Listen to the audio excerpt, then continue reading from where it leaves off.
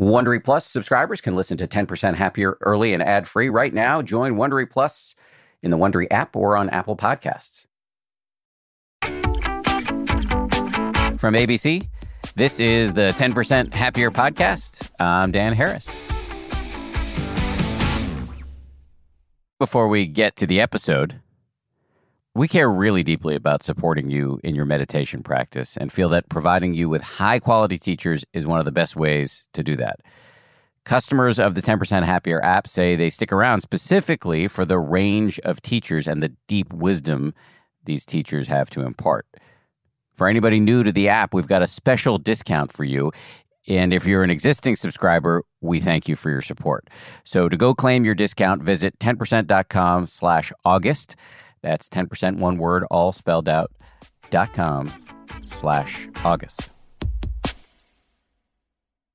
Hey guys, it is a human urge to return to normalcy after a cataclysmic event. But if we rush back to normal without taking a beat, without metabolizing what we've been through, that can create profound psychological issues. Dr. Pat Ogden is an expert in trauma and a pioneer in what's called somatic psychology. I'll let her explain what that means. In this interview, we talk about whether we've all been traumatized by what we've been through in recent months. We talk about the impact of trauma on the brain and the body and how to handle and heal from our trauma. We also branch out into her fascinating views on productivity. So there's a lot here. So here we go. Dr. Pat Ogden. Nice to see you again. I just want to point out to our listeners that you very graciously agreed to do this interview twice because the first time we recorded it was right before the Black Lives Matter protests really, really pierced the national consciousness, and we wanted to make sure that we did an episode that included the awareness of what's been happening. So thanks for agreeing to come back on, even though it will be the first time our listeners have heard from you. Pleasure to be here. Let's start with hopefully useful definition, because trauma is a word that gets used quite a bit. Mm-hmm. But I'm not sure that I could actually define it. So how do you define trauma? I define trauma in terms of the response in the body and the physiology. Often trauma is defined by the event, and granted, some events will be traumatizing for everybody, like a rape, racialized violence. These are traumatizing, police brutality, et cetera, et cetera. However, we all have our own ways of responding to these traumas. When we're threatened, trauma is perceived threat to one's safety or one's life, and that will stimulate our nervous system arousal. So our arousal might shoot up, very high arousal, where our muscles get tense, our heart starts beating faster, and that's to mobilize instinctive responses like fight or flight or cry for help, like babies will scream and cry for somebody to help them. If that doesn't work, our high arousal will plummet to a very low arousal where we'll shut down. And people are familiar with this because it's talked about in the animal kingdom as feigned death, like possums feign death. But that's an instinctive response that we often have. So in light of the events that are happening currently with both the pandemic and the racialized trauma that we're either directly involved with or we're seeing this on the news, we're hearing about it constantly, we have different responses to these traumas in our bodies. Those of us who have a history of trauma that's unresolved are much more likely to experience these events in a much stronger way. Because when our past trauma is unresolved, that extreme high arousal or extreme low arousal doesn't get a chance to recalibrate and kind of settle into an optimal arousal zone. It's often called the window of tolerance, where we can tolerate all the stimuli that we're bombarded with without extremes of arousal. So it's hard sometimes for people to understand, and I had to learn this myself, that everybody responds to trauma differently. And some of us are traumatized by what's happening. Others of us feel it intensely, but we're able to bring our arousal within that window of tolerance. Okay, so I think now actually this is really helping me understand it. So trauma is something it's an event that activates the sort of reptilian folds of the brain, the amygdala, the fight or flight response, and you can experience trauma without being traumatized. That is correct. When you are traumatized, you're never fully recovering from the traumatic event, and it's living on in your body. Yeah. Subconsciously, often. That's correct. Yeah. And, some of the things that are really challenging about this in terms of the Black Lives Matter movement and the recent killings of George Floyd, Ahmaud Arbery, Breonna Taylor, and all the others, is that for BIPOC, Black, Indigenous People of Color, the trauma continues. It's ongoing. As a white person, it doesn't continue for me. I don't have to worry about walking down the street and being stopped or brutalized by the police. For example, that's a really obvious example. I don't have to fear for my white children. So for BIPOC, it's never ending. And I think that's something that is really challenging to work with when we have an ongoing situation of systemic oppression where people are continually re-traumatized. I want to dive pretty deeply into the impact of trauma on marginalized communities because I know you're working intensively on this and writing a lot about it. But let's just stay on a sort of general level for a second. Can you talk about how trauma operates in the brain? In the brain? Yes, and in the body. Okay. Yeah, because the way I think of it is that, we have this cortex that's our thinking brain, and we can think things through, we can decide how to act. But when trauma happens, that thinking brain shuts down. And it's in the service of survival. It shuts down so that our instincts can take over and react immediately to save our lives, to protect our safety. So in terms of the brain, that's a really adaptive function, right? And how that affects the body is that when the trauma is unresolved, our bodies are still prepared to respond to the trauma. So it might be harder to think clearly, especially when we're faced with repeated triggers, because our brains and bodies were still prepared. There's that old saying, it's better to mistake a stick for a snake than a snake for a stick. So we're wired for survival and to interpret things immediately as threatening if we've had past experience with those threats, and that our brains and bodies are primed to react in that way. So when the amygdala fires, when the fear centers fire, when we're threatened, our instincts take over and our executive brain shuts down. And it's only after that, even that we feel afraid, even the emotion, it doesn't prime the instincts prime the fear. And so again, just to get back to this useful distinction between trauma, which can be an objective event, mm-hmm. and being traumatized, mm-hmm. which is, not metabolizing the event in a way that lets you get back to quote unquote normal. What's happening for us when we're living with trauma and it's continuously dogging us? Well, again, it depends. Sorry, 1 second. My son is bombing the Zoom. Yes. Oh. You just wanted to see if you could come in here and talk to me. Any of the cats in here? No cats are in here, no. Yeah, you should put some pants on, by the way. Because that's what I'm trying to do. Okay.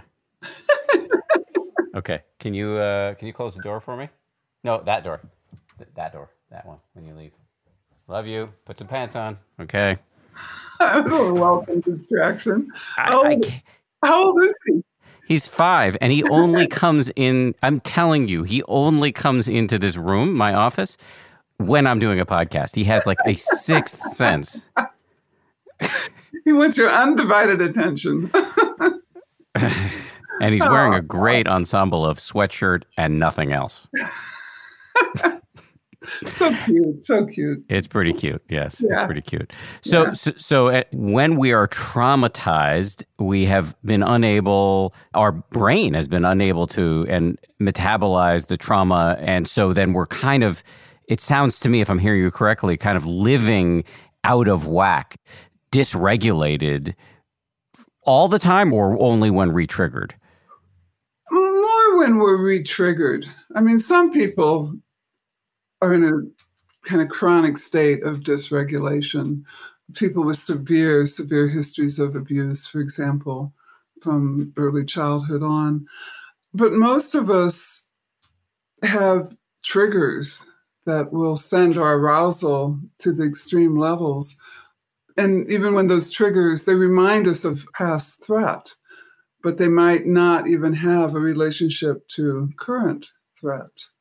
Like, you might tense when you see a police car, or depending on your history, you might tense up and get frightened if you see a big dog, if you have a history of being hurt by dogs, even when that dog is safe or when that policeman is kind and not acting on racial bias. Actually, since we're now in this area, I think it might be worth saying more about how trauma shows up. And we talked about this recently in a podcast I did with Resmaa Menakem, who's written a lot about trauma for communities of color and for white people. But so you've been looking, I know, at how trauma shows up in marginalized communities. What more is worth saying on that, given what we've already discussed? Well, something that I've been thinking about more and more is about how trauma not only has to do with the oppressed, but also with the oppressors. So it's not just about the marginalized communities. It's also about the white people in our country who have all the advantages. Joy DeGruy talks about this quite a bit. She wrote a book called Post-Traumatic Slave Syndrome. She talks about the cognitive dissonance that oppressors form in order to justify treatment of people, in order to maintain their own privilege or to exploit them. I mean, the worst case of that, of course, is slavery. And our history of slavery, we had 13 presidents who were slave owners and justified it by demeaning Black people. Like Thomas Jefferson would say, well, Black people don't need as much sleep. So that would justify working slaves from, morn dawn to dusk, as they said. And that's cognitive dissonance, because that does not fit with human values. In those days, our country was founded by Christians and Christian values. But the exploitation and the Holocaust with the American Indians, so we could have the land, and then, of course, our history of slavery, that lives not only in those marginalized communities, but the trauma of those decisions made by our ancestors and the perpetration by them lives in us as well, as white people. And I've been thinking of this phrase, we either face it or we erase it. And we've erased our history. I didn't learn anything about the way women or African Americans or the Native Americans were treated in my schooling. I learned about this great country that was founded on freedom and justice for all and the pursuit of happiness, never realizing as a child that that was only meant for white, wealthy men. So I think we carry that dissonance in ourselves. And I think there's guilt and shame associated with that transgenerational transmission of trauma. to us as white people as well as to other groups. And I think that we're at a real turning point as a country to find out if we can actually face this history and really live what our Constitution says. I think it's very easy to assume that it's marginalized people only who are traumatized, or marginalized people only who carry the trauma. But I don't believe that's true. There's a lot of research with veterans now that's coming up around moral injury, where veterans had to perform acts that went against their moral code. And I think as a country, and as a white member of society, we collectively perform acts that go against our moral code as well. I mean, right now, I see it in the few thousands of children torn from their parents at the border and held in horrible, horrible conditions. So as citizens in healing trauma, I think we have to face that as a nation. It's just not at all a matter of something that affects marginalized communities. I want to talk a lot about the healing part of this, but just to reflect back what you just said about the impact on white people in this culture, you talked about how there was this systematized dehumanization of Black people to justify slavery. And you can see that showing up today in the disproportionate amount of violence directed at Black people by the police, even through the studies of the lowered likelihood of Black people getting pain meds from doctors, including Black doctors. Exactly. So it's still with us today. But this, while obviously wretched and worse for Black people, is not leaving the whites unscathed because, as I've heard it argued, white people, in order to survive in this system, have had to cut themselves off from their emotions in key ways, because if we didn't, it would be intolerable. Yes, I think that's true. And in some ways, I think it's even more than cutting ourselves off from our emotions. We find ways to justify it. You hear these comments, well, they can pull themselves up by the bootstraps. That's impossible. It's like running a race where you're miles behind the people who have the advantage. We hear these comments and the way we've weaponized threat. It's starting to change now, because I think it's coming to consciousness that a white person can't just call the cops anymore, hopefully, and say, this Black person is threatening me, and have the police automatically believe the white person. I think with the awareness that's coming now, it's starting to shift. But in the trauma field, it's well known with any kind of crisis or disaster, the attention is usually short-lived. And I think our job now is to keep the attention focused on the truth of our history and remedying this, really dealing with it. We're going to talk about trauma on a more general level as it pertains to the pandemic. But since we're on the subject of race, which I think is a really fruitful and important subject, let's stay here for a second. So what can be done from your perspective as a trauma specialist to, I believe you used the word, face it and deal with it, both for white people and for communities of color, right, given the situation we're in? What are the modalities for dealing with this effectively? Well, I think in some ways we have to come up with new ways of dealing with it. Audre Lorde, who's a Black, she's not living anymore, but she was a Black activist and writer. She said, you can't dismantle the master's house with the master's tools.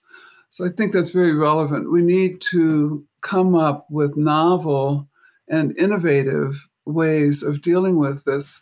And I think for white people, the first thing is to educate ourselves, to look at our history squarely, looking for the truth, and not to ask questions like, am I racist? But to start to ask questions like, in what ways am I racist? Because we are steeped in this white supremacy ideology. Our country's steeped in it. Actually, most of the world is steeped in it. So it's got to affect us implicitly, even really good progressive people. Robin DiAngelo, who wrote White Fragility, which is a great book to read, along with Joy DeGruy Post-Traumatic Slave Syndrome. Those are two, they're not new books, but they're super relevant. She says that the first step is acknowledging that we are racist and challenge it, like start to notice the ways in which you are. Start to notice the ways that you just accept your privilege without thinking that others don't have it, you know. So I think that's a really big element, is the education. I mean, I feel like I can speak much better for white people because I'm a white person. And the things that I feel that I need to do, I feel like as a white person, I need to contribute. I need to contribute to the Black Lives Matter movement. I need to contribute to reparation, even though that's not really something our country supports yet, but there's many ways to contribute. Like we gave the Japanese people that we interned in World War II, they got financial reparation for that. That was 4 years of internment. What about the hundreds of years of slavery and the legacy of that? How can we bring BIPOC up to the economic wealth that we share as white people, for example? These are questions that I ask myself. I think it's important to engage in conversations, to join groups on white privilege, to start interacting with mixed groups and start asking questions and listening and really hearing the responses, and to start to notice the racialized depiction in the news. I was struck by, this was still a while ago, but it goes on, like pictures from Hurricane Katrina, where there was a white person that had groceries and they were depicted as having gotten them at a store. There was a picture of a Black person with groceries and they were depicted as looting. These stereotypes are so pervasive. Yeah, my colleague at ABC News, Steve Osunsami, is one of the correspondents. He did a piece for Nightline along with my friend Jasmine, who produced it. I think it was last year. And the story was about the fact that when young white women go missing, it becomes national news. When young Black women go missing, nobody talks about it. That's right. They talked about case after case after case. That's right. It's quite compelling. I want to make a comment and then ask a question. The comment is just about, for some people, the invocation that you just did of Robin DiAngelo's work might be slightly triggering. I have not read the book, but there is quite a bit of controversy around that book right now. So I don't have a point of view. I just want to point out that there is, I think, thoughtful controversy around that book. And so just want to say that. The question is, all those things you listed in terms of white people dealing with the history of racism in this country, does that have anything to do with your work as a trauma specialist, or is that just sort of basic sort of mental hygiene, good citizenship for white people right now? Well, I think it's both. I think as a therapist, it's definitely part of my job to understand racialized trauma, no matter what my clientele population is, no matter if I want to be a spokesperson for social justice and for remedying the systemic oppression in our society, I feel like I need to live it, not just apply it if I have a Black client or a Native American client or an LGBTQ client. It has to be a part of the fabric of my life. So it's very much an element of my practice. And I think to confront racism wherever we see it is, even with our clients, is really important. Like a colleague of mine talked to me recently, this is in my new book, actually, this example, about a white Iraq veteran who had committed some crimes and was imprisoned, and he was with many Black inmates. And he was talking about the Black inmates in very, very, very derogatory terms.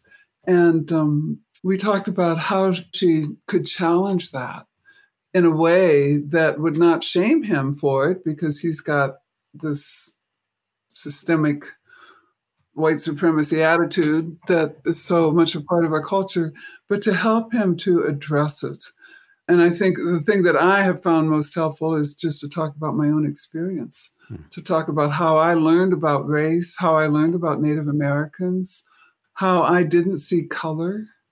And it's very interesting because I marched in the civil rights movements in the 60s and 70s.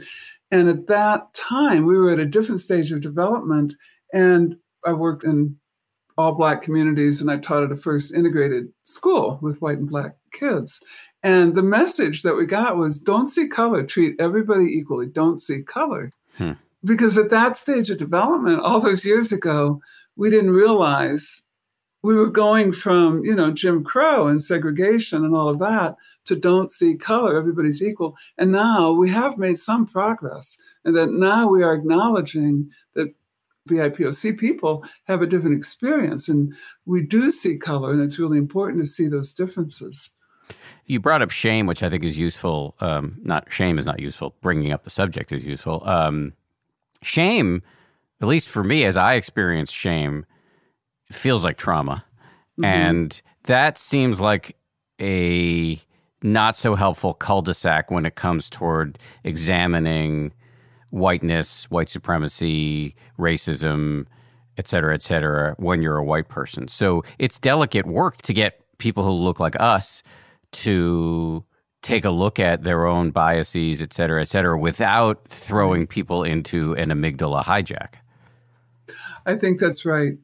And I think talking about race is going to be triggering, and people are going to go into these hijack. But also the shame is why we've stayed away from it. Like, I was taught to be so proud of my country growing up post-World War II. Like, our country was the best and the richest, not realizing that, the rich because we had slaves, and we have all this wealth because we stole land. And I think facing the shame, the implicit shame, will keep us from facing that.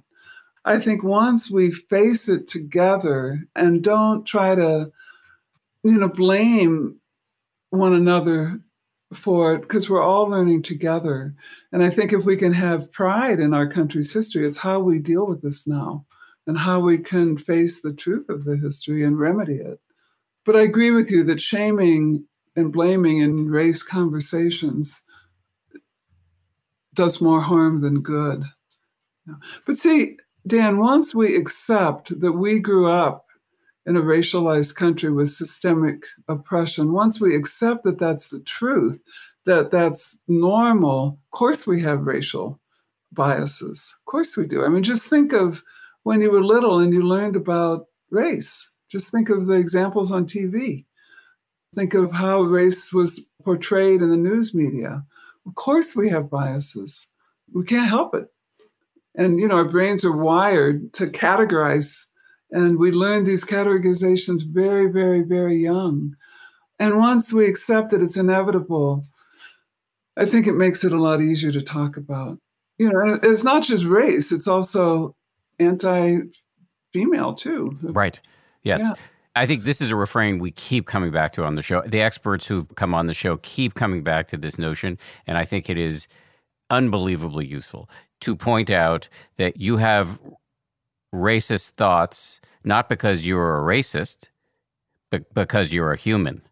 And it was wired into us from an evolutionary standpoint to have these biases. And we have been swimming in this water where messages have been sent to us. And of course, those thoughts will come up as a consequence. Once you depersonalize it in that way, it becomes workable and tractable. I agree. Although I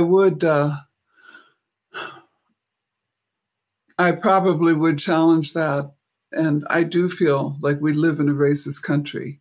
So I would say, yes, we are racist and we have to address that. But it doesn't mean that we're bad. I mean, we couldn't help it because there's that saying, the fish are the last to discover water. The waters we swim in, like you said, they have a racist context. And I think right now we're in the process of discovering the water as a country, I hope. Yeah, I agree. So you said you would challenge that. What were you? I would challenge. Was there a disagreement between me and you? Because I didn't hear one. I would just challenge, I think you said, maybe I misunderstood, that it's not that we're racist, that we just have bias. I think we are racist because of our conditioning. Oh, I don't think that's what I said, but if it is what I said, then I misheard probably. Well, no, it's possible that I misspoke. What I meant, I'll tell you what I meant, was that you're not a bad person because you have racist thoughts. That's right. You're just a human person. I think that is absolutely accurate. And I think once we can acknowledge that, then the conversations are easier. Yeah. And we can't, this is one of the things that I found useful about the book on white fragility was how, as white people, we immediately go to shame and guilt.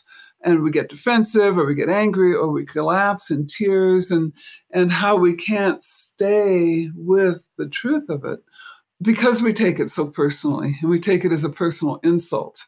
So I think what you're saying, because we're human and we were steeped in this, we can't help it, but we can challenge it. Right. Yes. It doesn't mean pointing out to a white person that you're not a bad person because you have racist thoughts does not let you off the hook. Doesn't mean you should just succumb to it and act them out. It means that you can then do the work. So, that's correct. Amen. Yeah. We've zoomed in on trauma as it pertains to race. I'm tempted to zoom out to trauma writ large unless you feel like there are more things you want to say on race. Well, I think I would want to just say, but this is for trauma at large too, so maybe it's a good segue. Like, I know you practice mindfulness, and mindfulness is very important in my work as well. And I think remedying all of this starts with mindfulness. It starts with mindful awareness of when we're triggered, when we have racist thoughts, when our arousal starts to go out of that window of tolerance. If we can be aware of it, then we're not identifying with it and we can examine it. So for me, that mindful awareness is essential for the healing of everything. Much more of my conversation with Dr. Pat Ogden right after this. The Taste the Mediterranean sales event is going on now through March 19th at Whole Foods Market. It's a store-wide event packed with flavor. My family and I are regulars at Whole Foods Market. We've got one, I think, less than a mile and a half away from our house. This Taste the Mediterranean thing sounds pretty cool. They've got Mediterranean-inspired flavors. You can save on Parmigiano Reggiano, charcuterie, and ground lamb. They've got delectable seafood choices. You can save on whole branzini and sustainable wild-caught sockeye salmon, which is a regular feature at our dinners in this house. My son loves that salmon from Whole Foods. And I'd be remiss if I didn't point out all of the 365 by Whole Foods Market products. Stock up on wallet-happy Mediterranean essentials like feta cheese crumbles, whole wheat pita pockets, and more. I am constantly consuming these 365 products, including the raw cashews, which I snack on all the time. We love the 365 sea salt and pepper. We love their sushi rice. You get the picture. Go check it out. Taste the Mediterranean now at Whole Foods Market.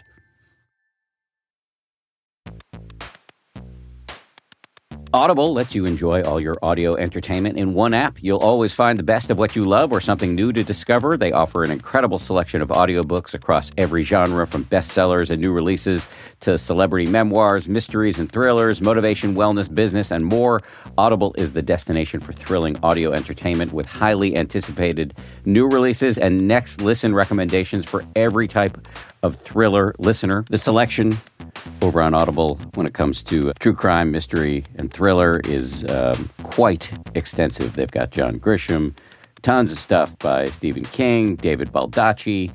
My favorite that I've checked out recently in the crime fiction genre is called Age of Vice. It's by Deepti Kapoor.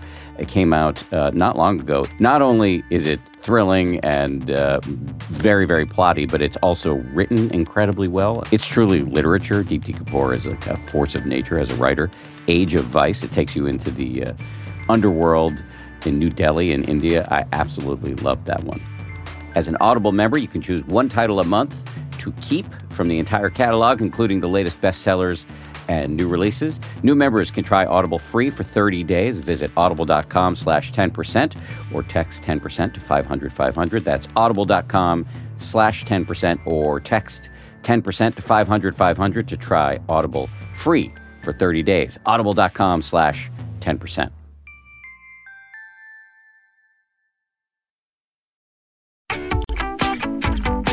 You mentioned the window of tolerance earlier in the episode, but it might be worth you saying a little bit more about what the window of tolerance is, and then us re-invoking mindfulness in terms of how we can use mindfulness to tell whether we're out of the window. Yeah. Well, I think Dan Siegel coined that term window of tolerance in 1999 in his book, The Developing Mind. I had, before that, in working with trauma, I had drawn a graph with two parallel lines like this. And I called the area of your arousal between those lines kind of an optimal arousal zone. And if you're within that window, you can think clearly, you can respond thoughtfully rather than reactively. You can respond adaptively, rather than impulsively. But when we're triggered, whether we're being challenged by that we're racist or whether we're being threatened by the police or whomever, or whether we're threatened by the pandemic, our arousal starts to exceed that window.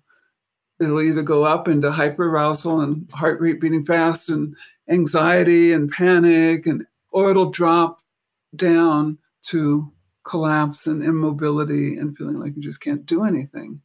In those two extremes of arousal, we can't think or respond thoughtfully because our brains aren't thinking. We're not thinking that clearly.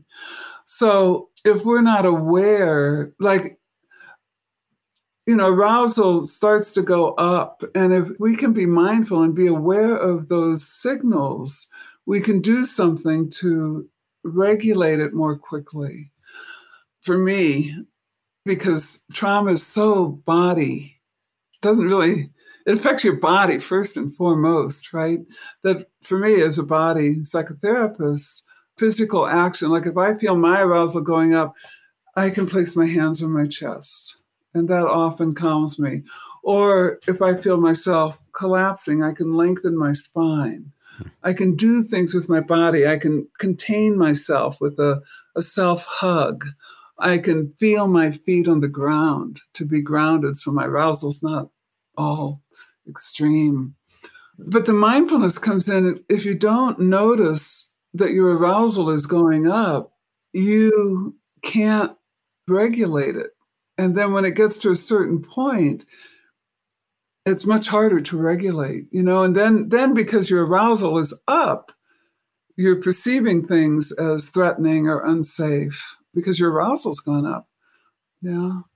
So this sounds like the application of mindfulness, self-awareness, to when you've gone in and out of the window of tolerance. That just sounds to me, thus far at least, to the untrained ear, me, like the basic application of mindfulness to powerful emotions that we've talked about on the show many times. But I want you to correct me where I've inevitably gone wrong here, and also to help me clarify. So if I'm in a traumatic situation, I'm being assaulted, I've been in a car crash, I'm covering a war and somebody's shooting at me, I just got a note saying I have COVID, whatever. Can we regulate in those emergencies? Is regulation even on the menu? I would say that it's even more important in those emergencies. And the reason is this. There are powerful emotions of like anger and grief and, sadness, etc. Really powerful emotions that sure we can be mindful of. But the emotions connected with trauma are designed to mobilize these instinctive defenses.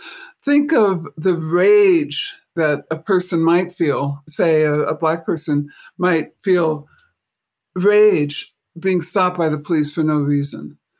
And it is essential to regulate then, because if not, your subcortical brain will take over. And you could be in danger. You could be in danger. You could lose your life, as we've seen. Those are called, in my field, they're called vehement emotions that really are based in the body, and they need to be grounded and contained. You're not going to get any mileage out of expressing them because it will just escalate your feeling of threat.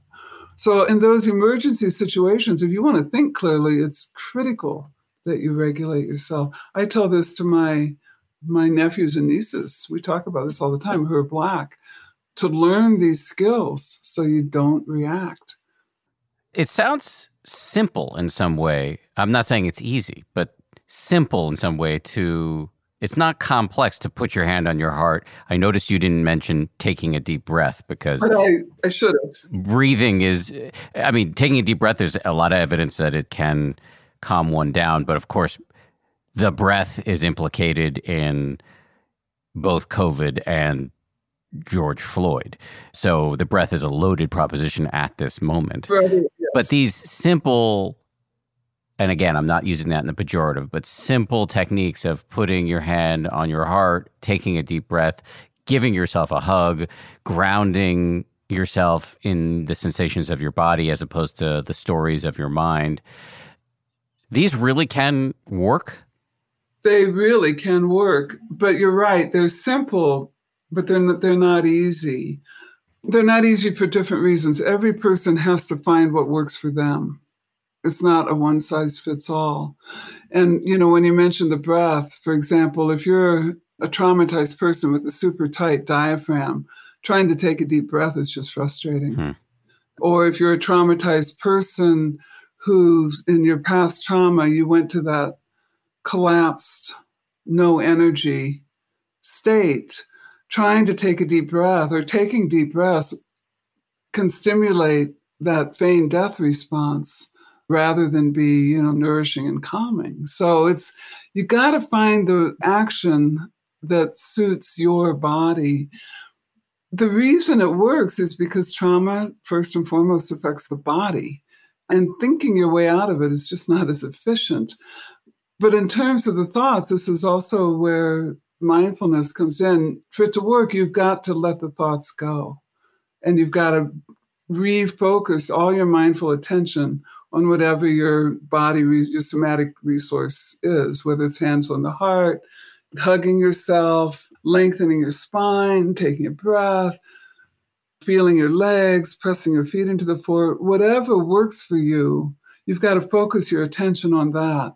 Because see, if I place my hands on my heart, but I'm still thinking, I'm not safe, this guy's after me, it's not gonna, so I have to let that thought go. Focus on my hands, on my heart, feel the touch, and let that somatic resource affect my nervous system. I taught at Naropa, a Buddhist college, for 25, maybe more years. And we talked often about disciplining the mind. I'm sure you've probably heard that expression, that we want to discipline our minds to focus on what is going to help us at that time. So we're now living in, to put it mildly,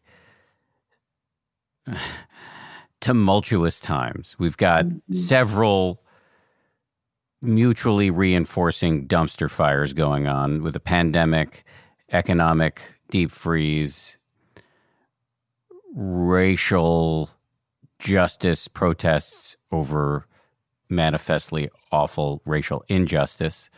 We've got an election coming up on top of all of that here in the United States. So it's a stressful time. Is there such a thing as a collective trauma, and are we in one right now? And then follow-on question to that, if that's true, if this is a collective trauma, will some percentage of us be traumatized? I would say the answer to both of those questions are yes. We are in a collective trauma that goes beyond the United States because of the pandemic. And some of us will be traumatized. These traumas, all that you mentioned, they're not isolated. I don't think of them as isolated. No. Because the pandemic, as we know, is affecting low socioeconomic groups, people of color, Latinx, much more strongly. I think, they're 3 times as more likely to get COVID and twice as more likely to die. I'm terrible with numbers, but I think those are the statistics. So they're not isolated from each other. And as always, whenever there's a pandemic or a crisis like this, it's the marginalized communities who are much more strongly impacted always. And the other element of this, I think, that we're faced with is that to deal with this demands that we work together. And we have so much divisiveness right now in our country and to some degree in the world, but especially in our country. There's so much divisiveness that it feels like we're not working together. I mean, some people are saying, oh, it's up to you if you want to wear a mask or not. Others are saying, wear a mask, if not for yourself, for everybody else. So with that kind of lack of a strong leadership, we don't feel that it's handled, and it's not here in our country. And this was with any trauma, like if a child has a trauma, if they're raped by the neighbor or whatever, they need their caregivers to hold them, keep them safe, get them the treatment, reassure them. And that will really mitigate the PTSD. And we need that right now from the powers that be, and we're not getting it. We're getting the opposite. And that's profoundly affecting us as a country, I feel. Most of us have very little power, if any, to impact what the powers that be are doing right now. What can we do to protect ourselves and our loved ones from being traumatized? Obviously, this is a trauma that seems non-negotiable. Everybody's impacted, some of us more than others, but nobody gets out of it with no impact, I don't think. Given that, I think we both seem to agree that it is a trauma. What can we do to protect ourselves from being traumatized? There's a lot of different answers to that. When we're traumatized, it's when our arousal stays outside of the window at those extremes for long periods of time and doesn't come back in. So I would say for our kids and each other, we can support each other in regulation. I mean, even with children, to make sure you've got a bouncy ball or something they can bounce on, that they can have activity, because that can be really regulating, just to be sensitive to that arousal shouldn't stay outside of that window for too long. Do something. And for me, it has a lot to do with the body, but it also has to do with reaching out, making connection, talking with others, so long as the talk doesn't escalate. I mean, many of us are so worried. We talk to our friends who are also worried, and we just get more activated. Yes. Right? If we can focus on, okay, we've talked about it. What can we do for ourselves? Let's have some chamomile tea over Zoom and pay attention to, our friendship or whatever. Music, art, all the things that are usually regulating. And then the other thing, you said, there's not much impact. Most of us feel we don't have much impact. But any action we can take mitigates the effect of trauma. Any action. This is kind of standard in the trauma field, that if you can take any action in your behalf, it can be simple. Like I have a Black Lives Matter sign in my yard. That's a simple action that does something. Giving to underserved communities, volunteering, taking some action. I think the young people responsibly, well, not just young people, but the people who are protesting responsibly, that's action. So action will mitigate the effects of a threat. So I think take action, Yeah, so I hear a lot of really actionable advice in there, from the empowering stance of generosity to the incredibly healing power of social connection to motion, given that emotion shows up in our body, in trauma in particular, which is the fight or flight system, which is subcortical. In other words, it's often out of our awareness and therefore showing up in our body in all sorts of stressful ways. So there's a lot right there. I worry that one thing that may be happening for some people right now is, and I'm going to use a phrase now from my friend Dr. Mark Epstein, who's a psychiatrist in New York City, although I don't think he's in the city anymore, but he's a psychiatrist and author in New York who writes about the overlap between Buddhism and psychology. And he uses this phrase, the rush to normal. And I wonder, as we struggle to reopen now in the United States, whether there's some sort of psychological corollary for us as individuals, where we just want to get back to some semblance of normal so quickly that we're not tending the wounds. Right. Exactly. There's a whole theory in the trauma field. It's called the theory of structural dissociation, where in individual trauma, after we've had trauma, like we get back from combat or we've suffered abuse or whatever, there's a part of us that just wants to get on with normal life. I mean, it's actually is, look, get on with normal life. But then there's the other part that's still holding the trauma, even when it's over. And in this case, in both the major traumas that we're experiencing, the pandemic and the racialized trauma, it's not even over. So there is an impulse to get back to normal. My hope is that we will look at all of this as an opportunity for a new normal, where we really do take care to support all of us. Getting back to normal for many is going to parties and then infecting other people, for example. So, I mean, I think we're called upon right now to develop much more of a social conscience, both with race and with the pandemic. It's not just about us as individuals, but we are so steeped in an individualistic culture, you see, as opposed to a collectivist culture, where in a collectivist culture, the needs of the group are paramount, which is one of the reasons that Vietnam didn't have the huge crisis with this pandemic because they're much more of a collectivist culture. Our individualist culture is to advance our own status and our own self rather than the collective. And we're steeped in that too. And that individualist orientation right now is causing a lot of destruction on both those traumas.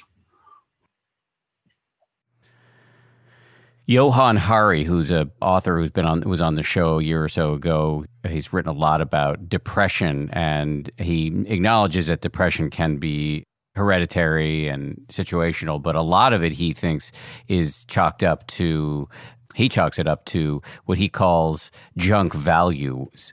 So we have junk food, but there's also junk values, which he says is this myth of individualism, which is leaving us cut off from people around us.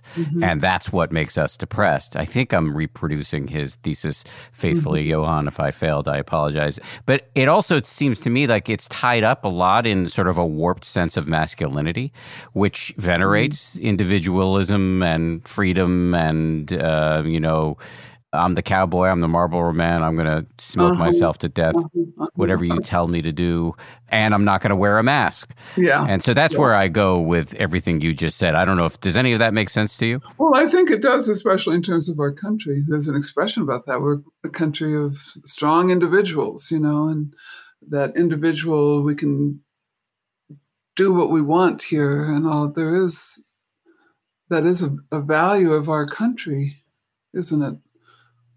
Rugged individualism. Rugged individualism. That's what I was trying to think of. Yes. Yeah, rugged individualism. Right.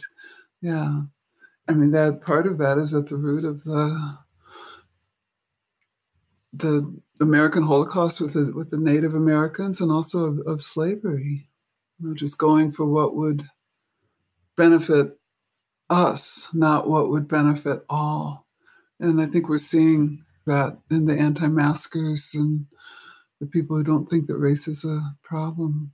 The corrective or a corrective in my mind is just to go back to your, I think, very useful argument about the disutility of shame. I think a better way to handle this rather than wagging our fingers is to point out that the individual being a rugged individual is actually a less happy life often, because when you're tuned in to the people around you and having harmonious, positive relationships, there's a ton of evidence to suggest a happier, more easeful way to exist. Right. And so to me, that seems like trauma reduction par excellence. Absolutely. And then can we extend that even further beyond the people around us to people of different socioeconomic status, people different colors, etc. Yes. Can we take responsibility for each other? It makes me think of it in the 70s. I worked as a counselor at the women's prison in Nashville, Tennessee, and there was a theorist in criminology who thought that criminals should be the responsibility of their community. They should not be shut away because they were created in context in the community, and the community needs to take responsibility for them. I was That's interesting. 20-something, and I really saw the value of that. And I think that's happening now. We need to take responsibility for those around us who are at risk or suffering or not experiencing the benefits that we have. Last question I want to ask you before I let you go is, in my briefing packet that Samuel Johns, who's the producer of this show, provided me before we did this interview, there was a bunch of stuff on here that made a total sense to me in terms of a discussion around trauma. And then there was one thing that stuck out to me because I couldn't connect it to trauma, but it's very interesting, which is productivity. Oh. Why do you talk about productivity? What does it have to do with anything else we've discussed today? Well, two ways. There was all this stuff circulating about the pandemic that if you are not productive now, you don't have an excuse anymore because you have all the time in the world. You're at home, so you should learn that language. You should write that book. And I thought, what a capitalistic notion that is, that we always have to be productive. What about just being with this, with our loved ones, and not worrying about having to produce the next thing?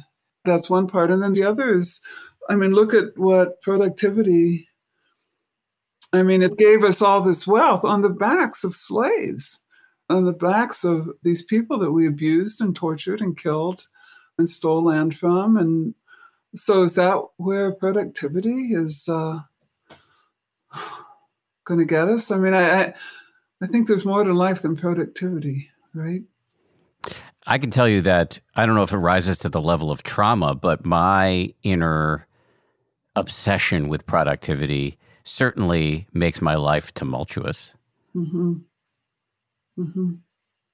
Well, it has mine too. But I think we're steeped in that. I was taught you've got to be the best. You want to be at the top of your class. You want to get straight A's. I came home with straight A's. My mom said, "Why didn't you get A pluses?" Mm-hmm. So it's always, you can always do better. You can always do better. You can always do better. But what about being? I think it's that when we just get consumed with doing, we lose that sense of being, and we lose the depth of feeling that goes with beingness, And I think we do need to take action, but we also need to be able to feel what's happening and not push it away and deal with the cognitive dissonance and deal with the history of this nation.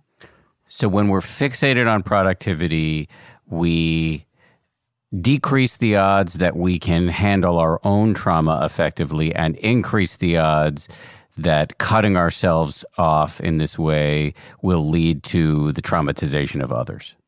Well, basically, I would say yes. Yeah. Mm-hmm. I think when we're focused on productivity, other people just get to be in the way of our productivity.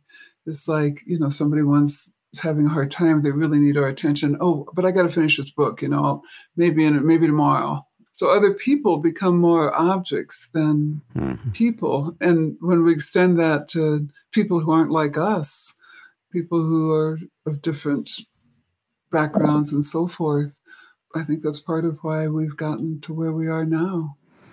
Or we can shoo our pantsless 5-year-old out of the room, as I did earlier, without a second thought, because I'm trying to be productive on my podcast. Yeah, but you did that so beautifully. It was obviously tenderness and care.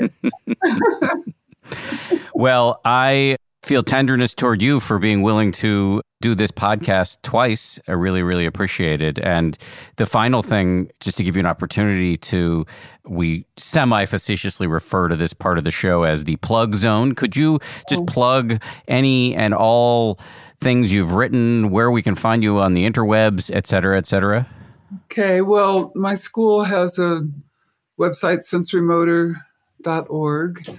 My work is called Sensory Motor Psychotherapy. So you can Google that and find lots of articles and things. I've written 3 books, one, Trauma in the Body, another one called Sensory-Motor Psychotherapy, Interventions for Trauma and Attachment. That one might be helpful for some listeners because that book has a whole series of worksheets in it. And it's a really big book. Don't be daunted by the book because the worksheets can be really helpful for trauma. And for listeners, you can write to the school and get a PDF of the worksheets because they're impossible to Xerox from the book.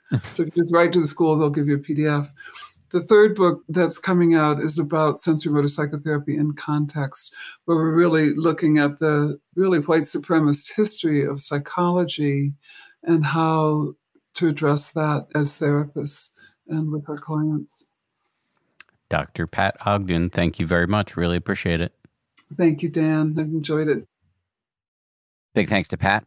We want to thank and support as well all of the teachers who are making a monumental effort to educate our children during this pandemic, many of whom are coping with massive uncertainty as the school year begins. So for free access to the app and hundreds of meditations and resources, you can visit 10%.com/care. If you're a teacher or if you work in education, it's 10%, one word, all spelled out, .com/care. Finally, I want to thank everybody who worked so hard to put the show together. Samuel Johns is our senior producer. Marissa Schneiderman is our producer. Our sound designers, Matt Boynton and Anya Sheshik of Ultraviolet Audio. Maria Wortel is our production coordinator. We get a lot of insight and guidance from TPH colleagues such as Jen Poyant, Nate Toby, Ben Rubin, Liz Levin. And finally, as always, big thank you to my guys at ABC News, Ryan Kessler and Josh Cohan. We'll see you all on Wednesday with a freshie. If you like 10% Happier, and I hope you do, you can listen early and ad-free right now by joining Wondery Plus in the Wondery app or on Apple Podcasts. Prime members can listen ad-free on Amazon Music. Before you go, tell us about yourself by filling out a short survey at Wondery.com/survey. If you travel, you know when it comes to love. See you soon. Can't wait. The sky is no limit. You know with your Delta Amex card, being oceans apart means meeting in Aruba. And booking award travel with your card means saving 15% on Delta flights. You know kissing under the Bridge of Sighs guarantees eternal love. Because you're the long-distance lovebirds. It's why you're a Delta SkyMiles Platinum American Express card member. If you travel, you know. Take off 15 discount not applicable to partner-operated flights or taxes and fees. Terms apply. Visit go.amex/you-know. Welcome to Pura, the most pristine, safe, climate-stable city on Earth. A haven amidst the wreckage. Here, you're safe from heat domes, superstorms, water bandits in the outer lands. There's no crime in Pura. No murder, no suicide. And best of all, there's no cost to join us. In Pura, we promise to keep you safe. They killed her! You took everything! In a world that doesn't feel so safe anymore, we're waiting for you. Here, in Pura. The Last City is a new scripted audio drama from Wondery. Enjoy The Last City on the Wondery app or wherever you get your podcasts. You can binge all episodes of The Last City right now, ad-free on Wondery Plus. Get started with your free trial at Wondery.com/plus.